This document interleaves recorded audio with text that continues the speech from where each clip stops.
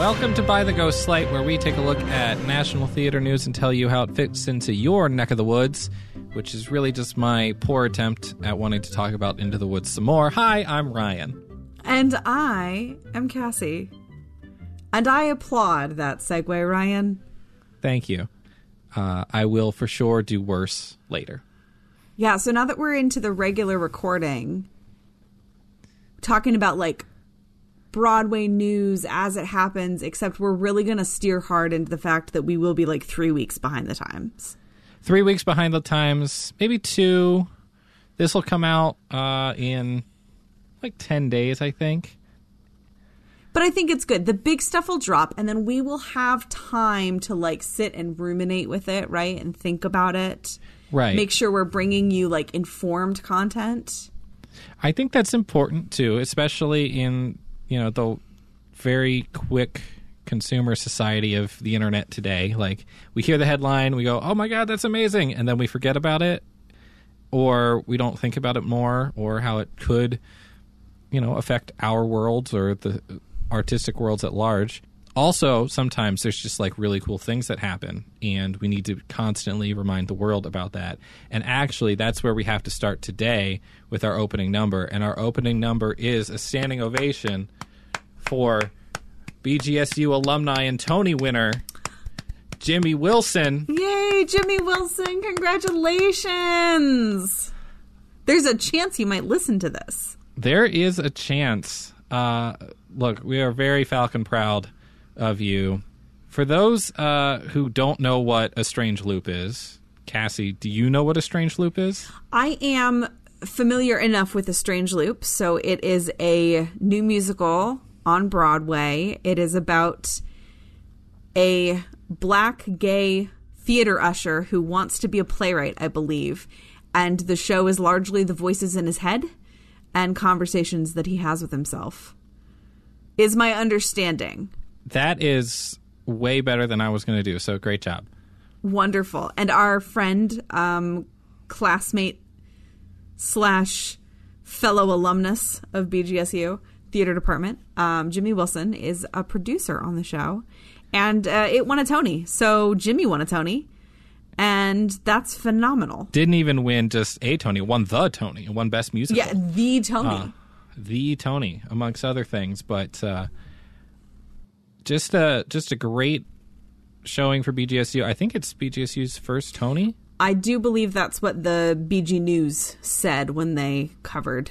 It's kind of incredible that that is the first one, but it's also incredible that, we are here and we've got people working on these new amazing shows, right? And it's not like he was a producer on the revival of The Music Man, which didn't win things, and we'll get to that. It's new, cool work that pushes the envelope, but also gives different voices a chance to have their voices heard. And that's really cool. I did not know much about this until I found out that Jimmy was a producer on it, probably a couple weeks before the Tonys happened. And I had no idea what it was. I kind of wrote it off. And I was like, oh, Jimmy's doing it. I guess I should know what this is. Good job. I'll pay attention. And then it just won. It's kind of amazing. Won a lot. Yes, it did. And that's good because it's one of those shows that feels like it needed some Tony Awards to keep going. Oh, yeah. Absolutely.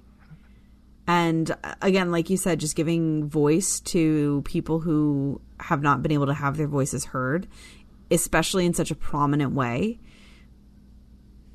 Like this sheds light and is going to bring more people to see the show and bring more people to listen to the show, including people who are going to identify with the message that's being shared and see that representation that is so important. Yeah, it's really important to see it. And it is really important to see it on the national stage and national award shows and things like that, and not just, oh, we found this new weird thing, or we strangely cast this show, or we're trying something new with a script that's old, here at your college to try to get some more representation. Like, those are all good things too, but to have it legitimized like this is huge.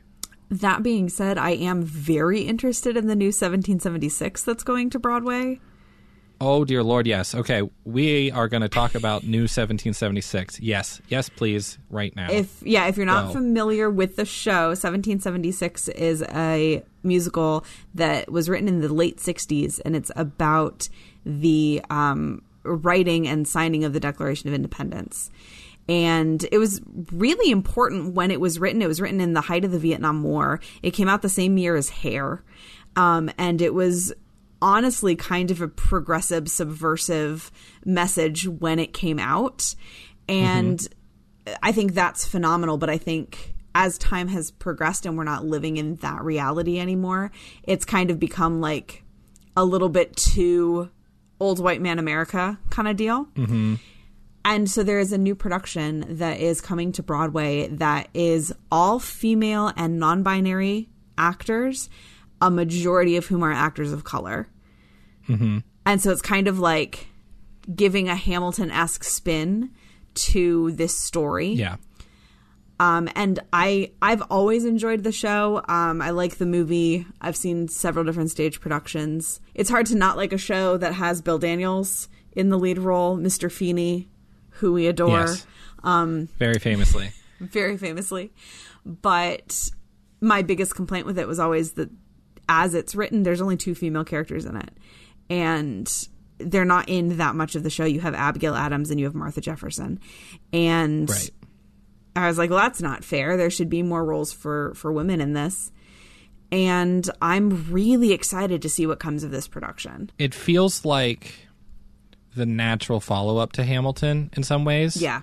Because of the casting changes, but also being able to treat history with fresh eyes, still tell the story correctly is not the right word, but tell the story with the gravitas that the story and the history holds and should hold. I mean, we're talking about, world-shaping events that happened with real people that were real people. And it's very cool, again, that we get this representation in these new different ways. We'll see if they get to put out a cast album. Oh, I hope so. I really, really hope so.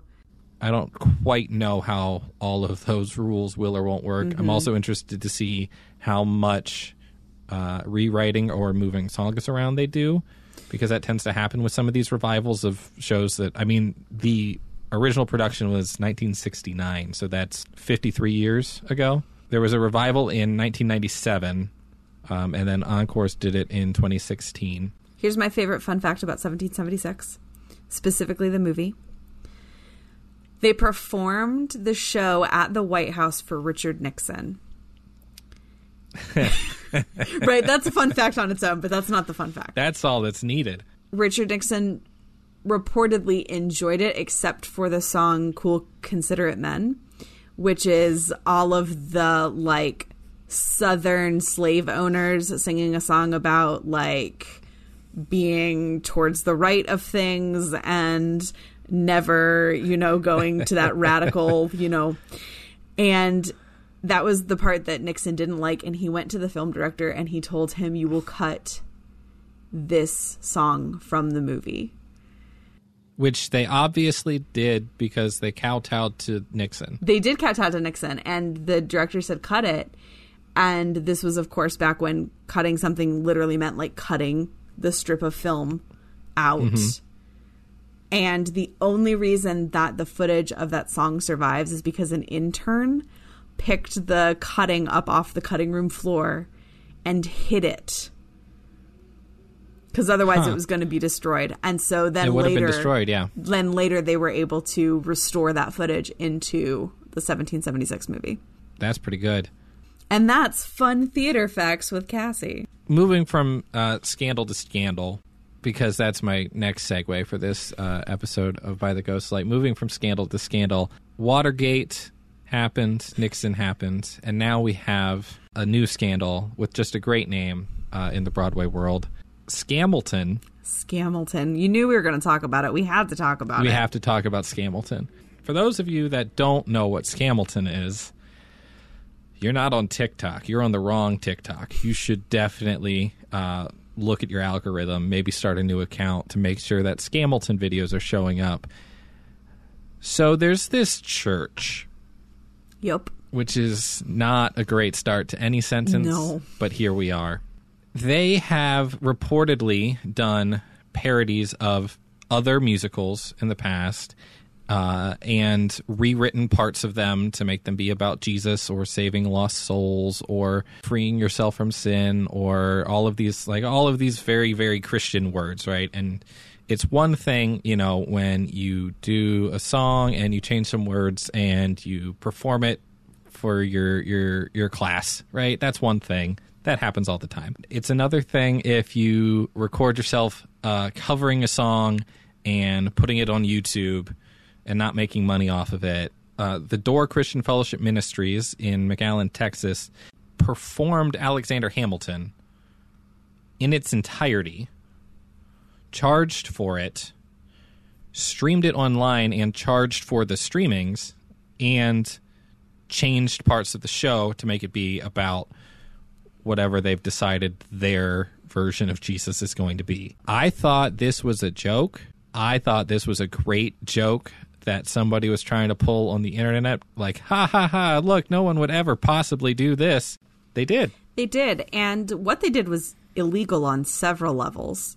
We want to be careful with the word parody because parody is a very specific thing that is technically allowed under copyright law. It's how Star Kid Productions is able to do all of their shows, like a Harry Potter musical. They can perform that. They can have, rights for it for other people to perform. They can make money off of it while using the Harry Potter characters and setting and storylines because it is a parody. They are specifically twisting it. They're making fun of it, making it satirical. That's not what this church is doing with Hamilton. They are just performing Hamilton, except that they are changing lyrics and lines to have a evangelical Christian bent.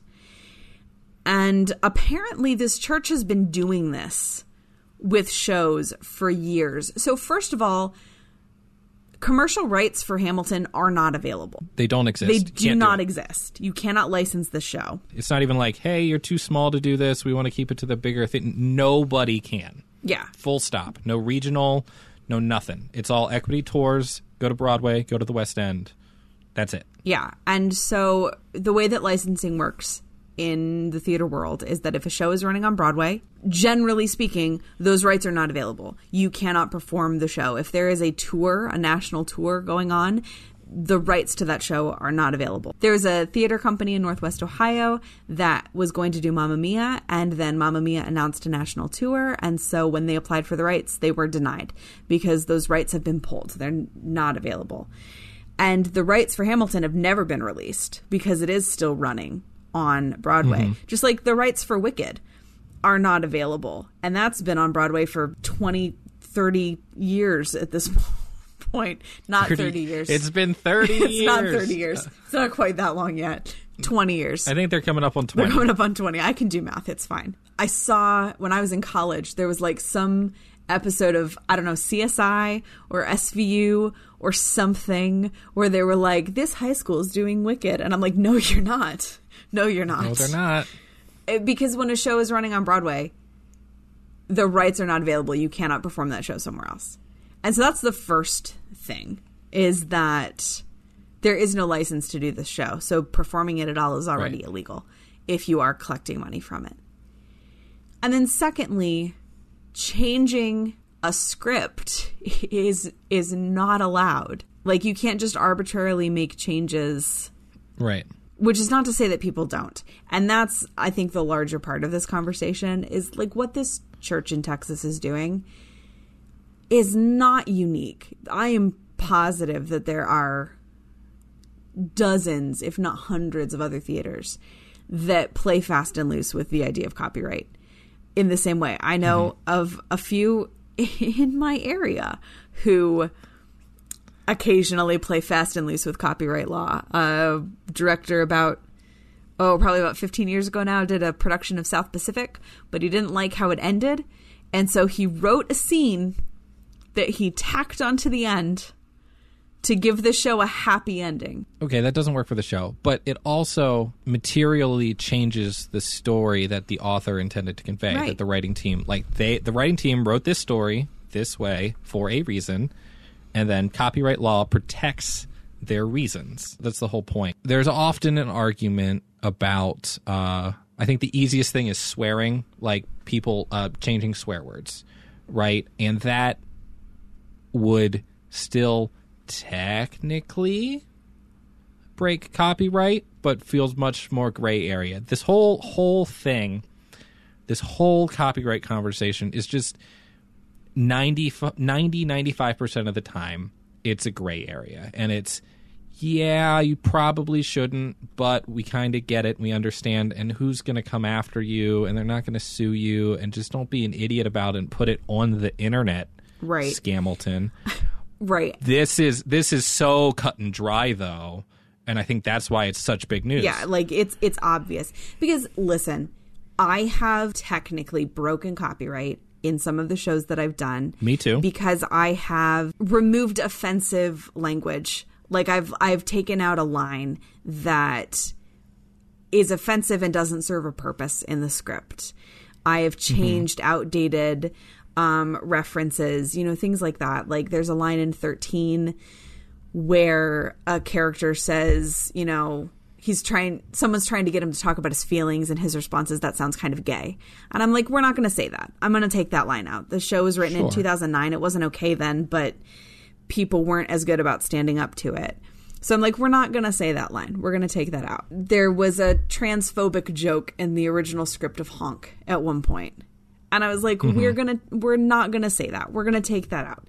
Right. So I do make those changes occasionally to the show just to kind of bring a show slightly more in line with decency and values. But like me making that argument, you could argue that the people in this church are doing the same thing by introducing, what they feel are their values with Jesus and salvation and all that kind of stuff. Right. I don't think we're in any way on the same level, and I'm in the right and they're very much not, but it's a conversation. Right. It's a whole conversation, and it's important that we have these conversations too. I think when we hear about this national news of, oh my God, somebody did what? It's like, well, actually, yeah, that's terrible. But the copyright conversation and what is or not, like you could argue that if an actor flubs a line and stumbles their way through it, that's not what the author wrote. That is an extreme example, but... So our dear friend, Abby, once, like a decade ago, directed for Horizon Youth Theater, and they had a student in their show. I believe this was Abby. They had a student in their show who I had also worked with at one point who saw the script really as just more of a suggestion. Perfect. Love that. And just would go off the rails with ad-libbing. And it's not that he didn't know the lines. It's that he just chose to embellish the lines. Sure. In a way that was like incredibly frustrating as a director. And apparently Abby cured him of this by pulling him aside and telling him, hey, listen, there's this thing called copyright law. And if somebody finds out that you changed the lines to this show, you could get arrested and go to jail. Yes, you could. Sure could. This kid was 11. Yep. I mean, look, if that's what you got to do to get through to them, great.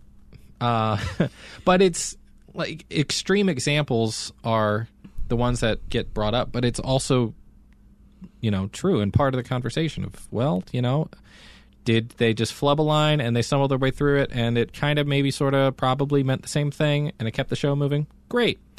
Are they purposefully changing everything or putting their own spin on it and deciding what the show should have? That's a little different. I know I've done shows, at least one show where we had to, and I say had to, I shouldn't say had to. I've done at least one show where we were doing an older story. It's not quite in public domain yet, and it certainly wasn't at the time. And there were multiple versions of the script, and they were all crap, except parts of them were good. So the director made the decision to take pieces of each script, the good parts, which happened to kind of line up into what was a good whole script, honestly more true to the original source material than these complete terrible versions of crap, and put a whole thing together, and that was the show we did. And that's illegal. It is. It is illegal. That's illegal. Like, I understand the impulse, right?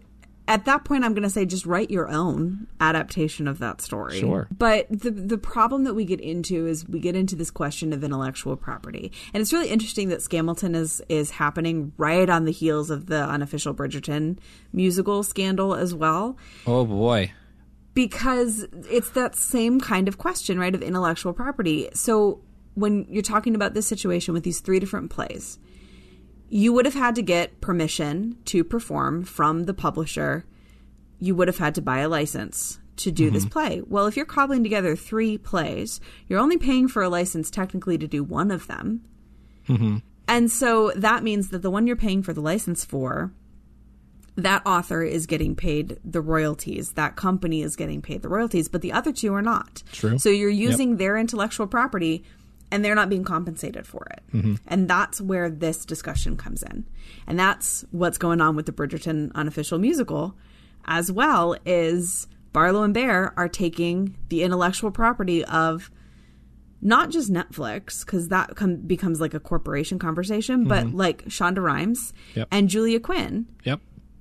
And they're using that intellectual property of somebody else for profit without compensating the creator. Right. And that's just an incredible segue by Cassie there into... I do what I can. Into the mess, the disaster that it has become of the unofficial Bridgerton musical. The darlings of TikTok no longer decided to perform their music for profit for the first time, which was the line in the sand, apparently, that Netflix and Shonda Rhimes had drawn, that I think we had all kind of assumed that was the line in the sand, especially after Barlow and Bear came out and said that they weren't going to do more Bridgerton music, right? That wasn't, they weren't planning on doing an album 2, like that wasn't the point of all of it.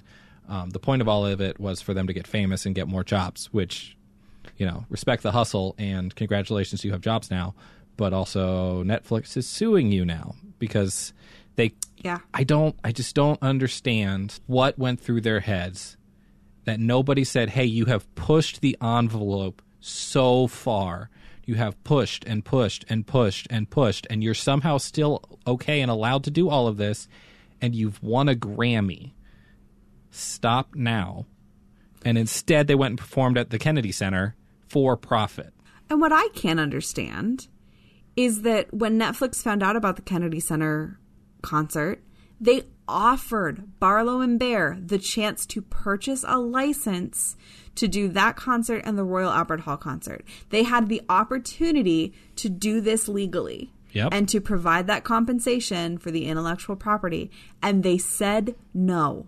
They turned it down. I don't understand that decision. You had an out. You had a way to do this correctly. Like, you have to understand the conversations that's happening around your show, around your music already, because being a creator on the internet, and we talked about Starkid earlier too, like, it's a really fine line. Is it your own new thing, or is it treading on somebody else's intellectual property? A lot of that law hasn't really been fleshed out, especially in regards to internet creators. And obviously, we can talk about fan fiction, we can talk about a Harry Potter musical, we can talk about all of these things and who does get paid, who doesn't get paid. But oftentimes the unwritten rule has been, if you don't make money off of this, or you don't profit off of this, I should say, because sometimes, that would be like a benefit or something like that, then the big company or the original creator wouldn't come after, hey, these upstart internet folk who are just making a thing they love, right? Because it's bad PR. And I cannot believe that Netflix is in the right. I know. And they absolutely are. They absolutely are. They are. And like, not to sit here and be like the I told you so police or whatever, but when we talked about the unofficial Bridgerton album winning the Grammy, I said, this creator rubs me the wrong way. Mm-hmm. And I feel kind of justified in that opinion now. And my frustration with this really is, I am a fan work creator. I wrote fan fiction all through high school, all through college. I don't as much anymore because I'm too busy. I have participated very heavily in fan work creation. And I remember in the early 2000s, you know, having to put that giant disclaimer on the top of anything, like stating, I don't own this, I'm not making money from this, this is the original creator. And as things have progressed, most creators have gotten a lot more chill with the idea of fan fiction and the idea of fan works. But when a big name creator like this, like Barlow and Bear, does something like this with a fan work, it's hurting all of the little people who aren't famous on TikTok and winning Grammys. Yeah. It's making it more likely that the smaller creators will have the right to create something that they love for a book or a movie or a TV show that they love taken away from them because the larger creators don't want to deal with it. They don't want to deal with the question of it, and so they'll just shut it down all the way. And so for two people who claim to have started this because they loved Bridgerton so much, to turn around and make this conscious decision, like, that's the worst part of it for me. I want to read this statement from Netflix, and I think it sums it up pretty well. Netflix supports fan-generated content, but Barlow and Bear have taken this many steps further, seeking to create multiple revenue streams for themselves without formal permission to utilize the Bridgerton IP. We've tried hard to work with Barlow and Bear, and they have refused to cooperate. And that about does it there. They also have merch. Yep. For this Using now, the which logo. is the multiple revenue streams that they're talking about, multiple concerts in multiple countries. Shonda Rhimes also said, there's so much joy in seeing audiences fall in love with Bridgerton and watching the creative ways they express their fandom. What started as a fun celebration by Barlow and Bear on social media has turned into the blatant taking of intellectual property solely for Barlow and Bear's financial benefit. Here we are, 2022. Seems like we're going to get some copyright law harsh judgments here that's going to set precedent for a very long time. We as creators better hope that Barlow and Bear settle. Yes. Because we need that. Yeah. So yeah, between Netflix and Barlow and Bear, and between Lin-Manuel Miranda and the Scamilton Church, because and Disney, because that's going to court most likely. Yeah, absolutely. Like that, I think that'll be more interesting to see, and possibly more damaging even, because that would be Disney suing a church, which is a nonprofit. Yeah. The ramifications of that, and because it's so cut and dry. Oh yeah. It's not, hey, this is gray area, we're going to have to figure it out, and then precedent will get established, but we're not sure what it'll be, and yada, yada, yada. No, this is cut and dry. Disney is right. Netflix is right. Please settle. Seriously. And now that you've listened to an in-depth conversation about copyright on this Your Theater podcast, yes. Shall we talk about what some we are more known for? Uplifting theater news, some more exciting theater news? Some uplifting theater news. Let's raise the curtain on some casting announcements. Yes. It's casting announcement season as we go into the fall. When we get more news about the upcoming Broadway season, there's some very exciting announcements that we can get to, but the only show that matters is Into the Woods. It's true. I now have Into the Woods merch because, not because I went to see the show, awesome. Unfortunately.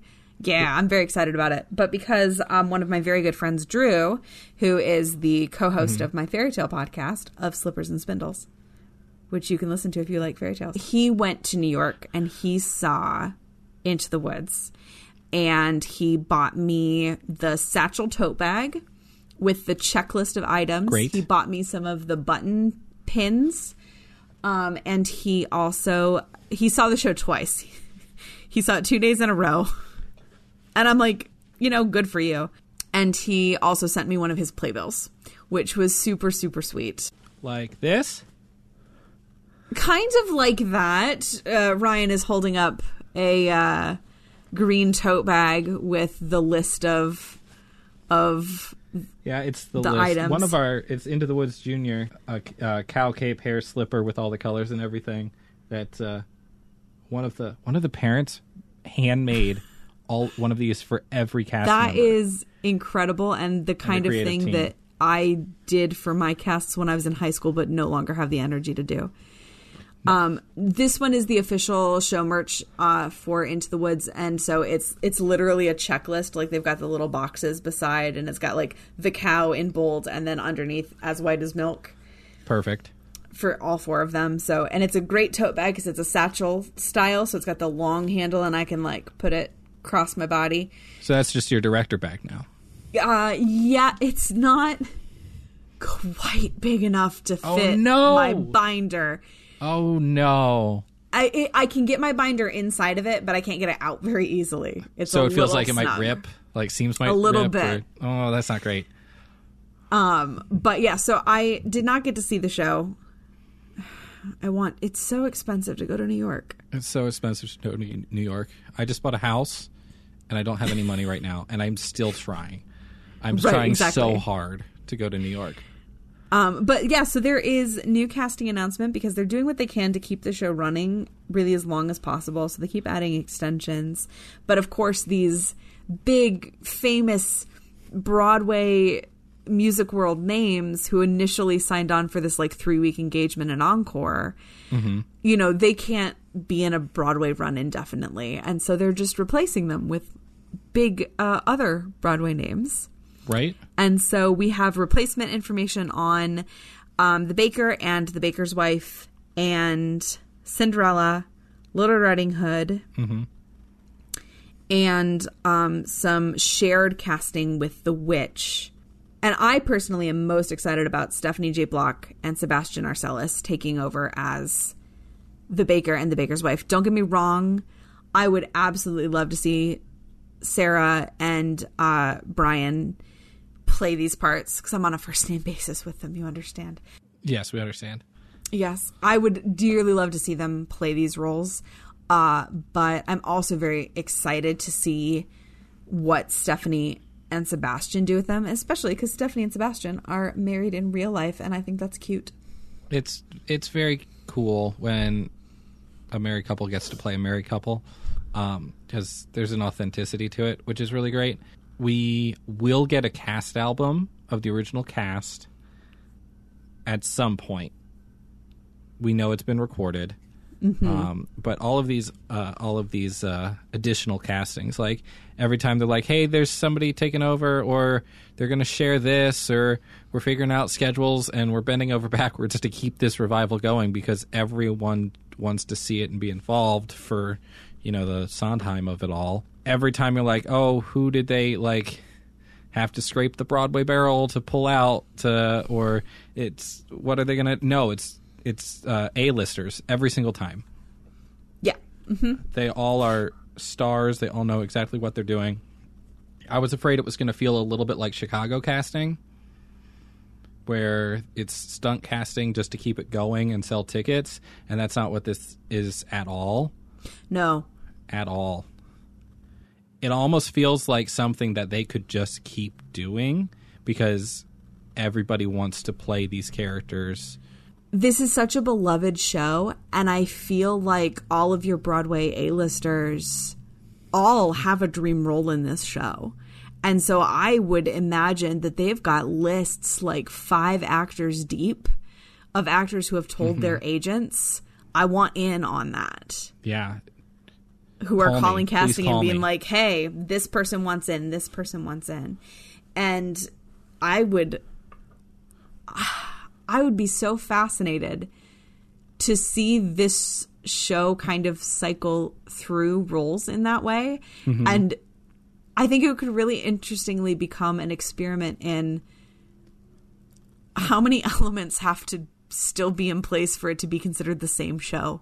Sure. Like once you've completely swapped out the cast and it's an entirely new cast, but it's the same blocking, it's the same costumes, it's the same theater, you know, is it still the same show? And I guess that's true of like any show that's run on Broadway for forever, like Wicked for 20 years. Like it's all a completely new cast than it was originally, and it's still the same show. It's just happening so much faster.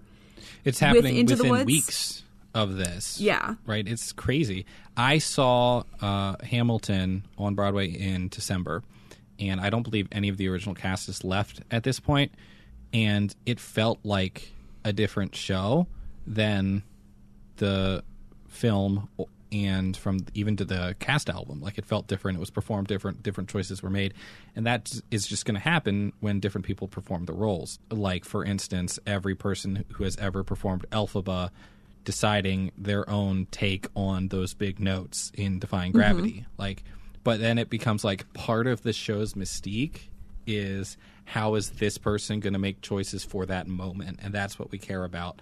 Because Into the Woods is not a choreographed show. Like it's not heavy on the dance, so you don't have as much of an onboarding into it. You just learn the blocking, learn the show, and then as long as you can sing it, that's it.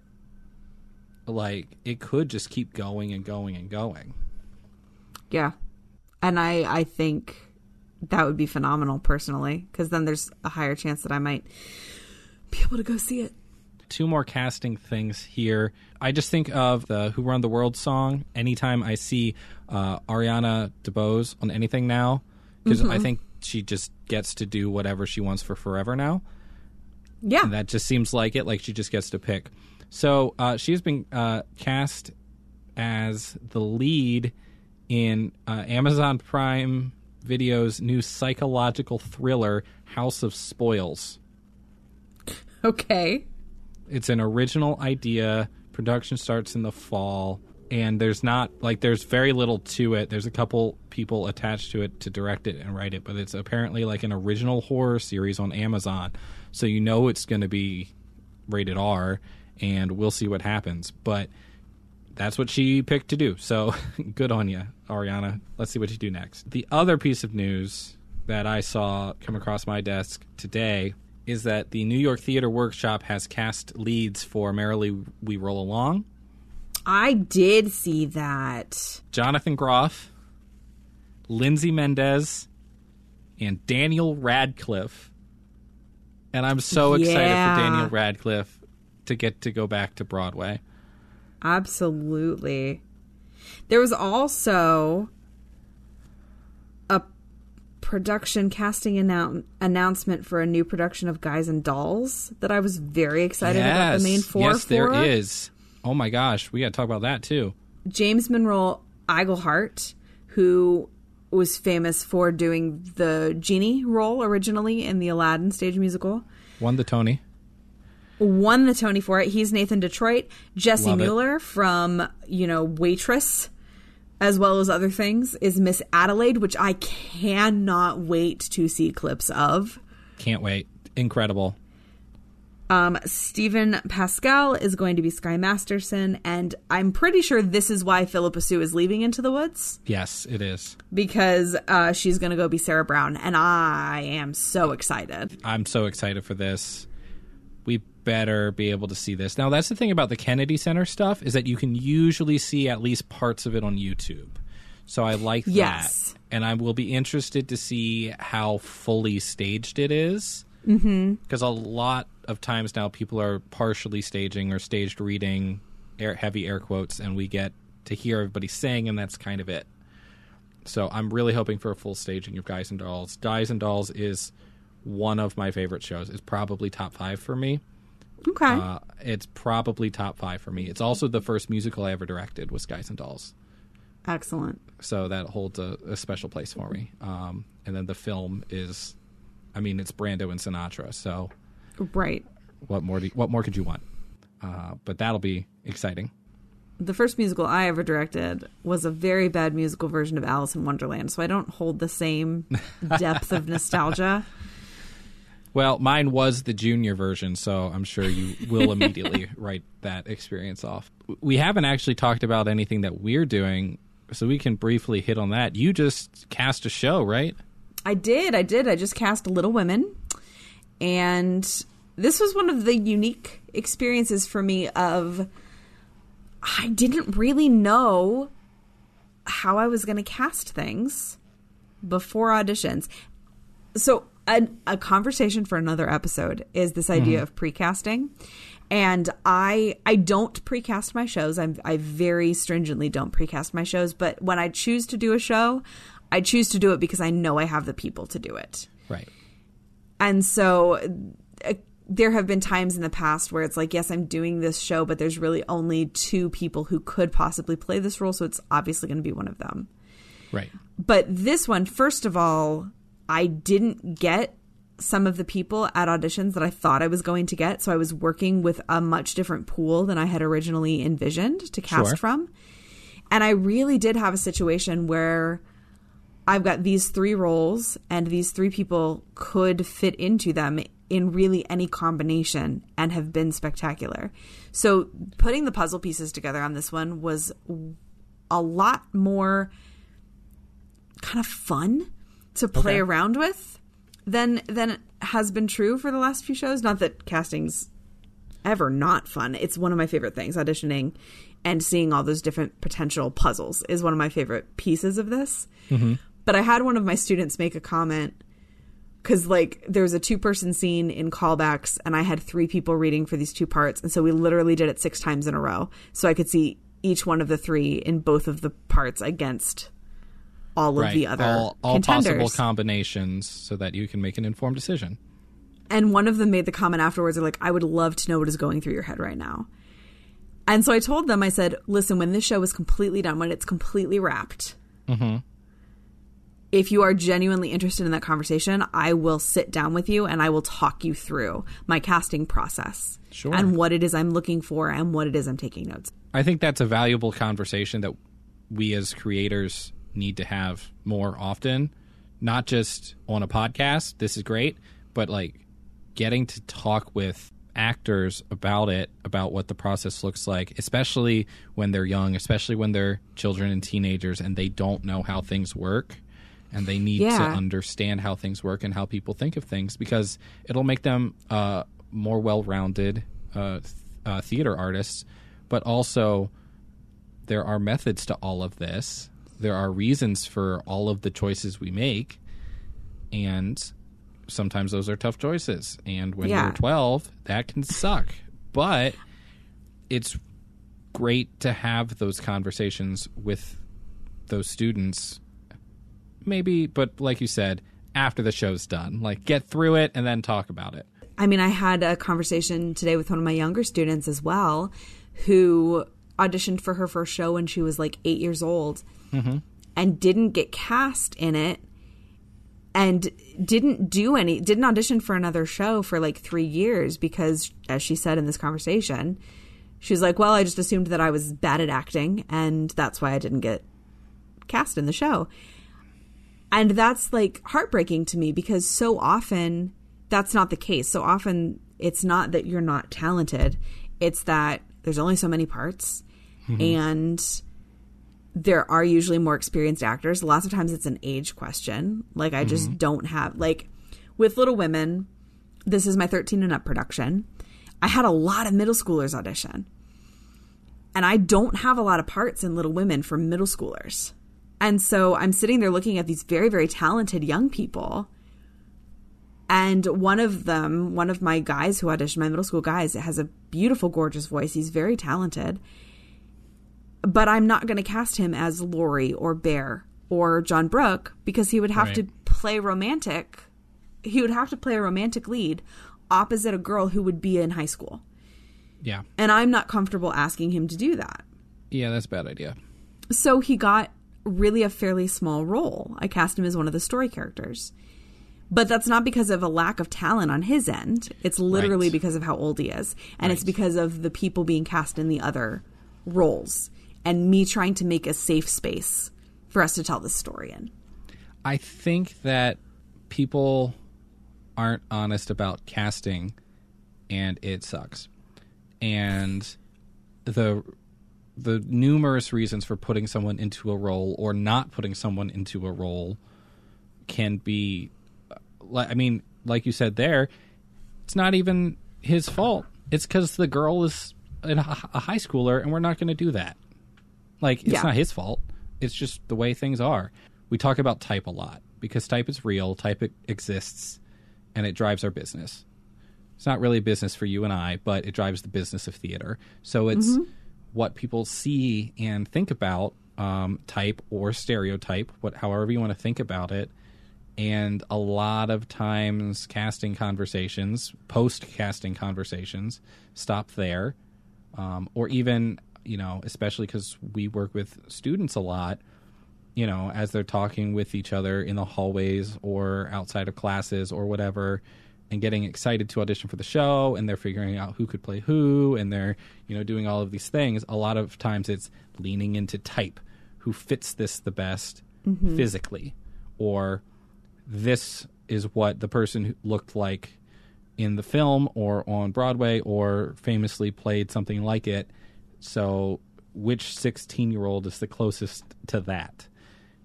And that's where the conversation stops often. And that's not doing any of these students any good. It's why I always appreciate it when a student comes to me after an audition and asks for, can I get feedback? Can I get, some kind of information about why casting went this way and not this way? And I remember one very famously was for a show I assistant directed with our friend Tyler. And we were doing a comedy called The Somewhat True Tale of Robin Hood. And it's a very comedic, like heavily slapstick version of the Robin Hood story. And we are very clear this guy is going to be Robin Hood. And we had two girls who could play Maid Marian. And both of them auditioned equally well. Both of them were equally talented. Both of them could have done the show and done the role equally well. And after the audition, the one who didn't get Maid Marian asked me for feedback. She's like, can you tell me what I can improve for next time? And I said, I'm going to be very honest with you. There's nothing you need to improve. You gave a fantastic audition, but you are the same height as our Robin Hood, and the other girl is 6 inches taller than our Robin Hood, and that was funnier visually, and that is literally what the casting decision came down to. Yes, and that is just what happens. Yeah. That's part of it. I agree. It is definitely a conversation that we should get into more, especially because students who are auditioning, if the audition doesn't go the way they want it to, or even if it does, we should kind of instill in them getting that feedback and hearing a report on what could I do differently or what did I do that was successful. That's an important part of the growing process that I think anybody who's serious about going into this field needs to start making a habit as often as they can. Yeah, and we're running up on time for this episode here, so we'll talk about the very lengthy nonstop meat grinder that is the audition process in the professional world on a different day. We will, but I know that you are in a show right now. I am in a show right now. I'm actually getting to act on a stage again, and Cassie, it's weird. Is it strange? It's so strange. The last time I was in a show was 6 years ago. I was in Sylvia. I played Greg. The director described him as milk toast, which I don't know if that's a compliment or not. Basically, if Matthew Broderick has played the role, I can knock it out of the park. Beautiful. Like, that's a strange type, but that's where I am. This role is not a Matthew Broderick role. I'm playing Trip in 5 Women Wearing the Same Dress by Alan Ball. And that is a great script. And we're having a lot of fun. It's a lot of fun to show up to half of the rehearsals, perform my one scene, which is the end of the show. It's like 25 minutes of stage time, but it's like the end of the show. I'm not in act one. So I just show up to rehearsals and watch these very funny, talented ladies just go at it for an hour and a half, and then I show up. It's great. Yeah, it's interesting for me, the more I've gotten into my directing career, to return to acting on the stage. I have personally found that I have a very hard time with it because I have very high standards for direction. Sure. Yep. And so it's hard sometimes to set that aside if I don't agree with the directorial choices that are being made. I am fighting that as well. I've had a lot of leeway, which has been both good and bad, and we're not even halfway through the rehearsal process at this point. So we still have plenty to do yet. We're not off book yet. It has been eye-opening to realize just how very bad I am at memorizing lines. I am really, really bad at memorizing lines, and it's just a good reminder every now and then, getting up on the stage and remembering what it's like to be an actor and what it feels like to stand on the stage and the lights to go on and what the rehearsal process feels like. And cool, great, awesome. Now I'm going to go back to my directing. Right, exactly. I'm potentially facing being a stage manager for a show in February, and I have not been a stage manager for nigh on a decade or more. So that's going to be an interesting hat shift as well. Well, thank you so much for coming along with us on this journey by the Ghost Light. We need your input because all good theaters, and in this case, the All Good Theater podcasts and theater networks, need to have a ghost. All ghost stories are 100% factual and true and did happen. Yes. And we need to determine what some of those facts are. I think that the ghost-like ghost likes to growl. Because personally, as we've been recording, I've heard a lot of growling today. I don't know if you've heard it. There's been a lot of growling. It's gotten a little bassy, right? It's certainly been low-end growling. Yeah. I don't know what that... Maybe it's like into one of those cones. Right, yeah. Like from a great distance. Maybe they're stuck in the computer. Maybe. We also need a name for this ghost. We do need a name for this ghost. I have not been enlightened with the ghost's name yet. Maybe if any of our dear listeners are enlightened by the ghost to bequeath upon us the ghost's name, they would share it in the Discord. Maybe. I'm thinking like Carl, right?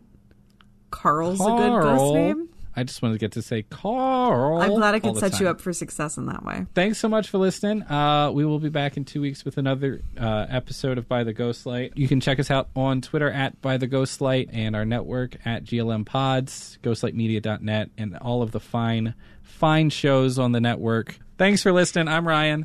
I'm Cassie. And we'll be back next time by the Ghostlight.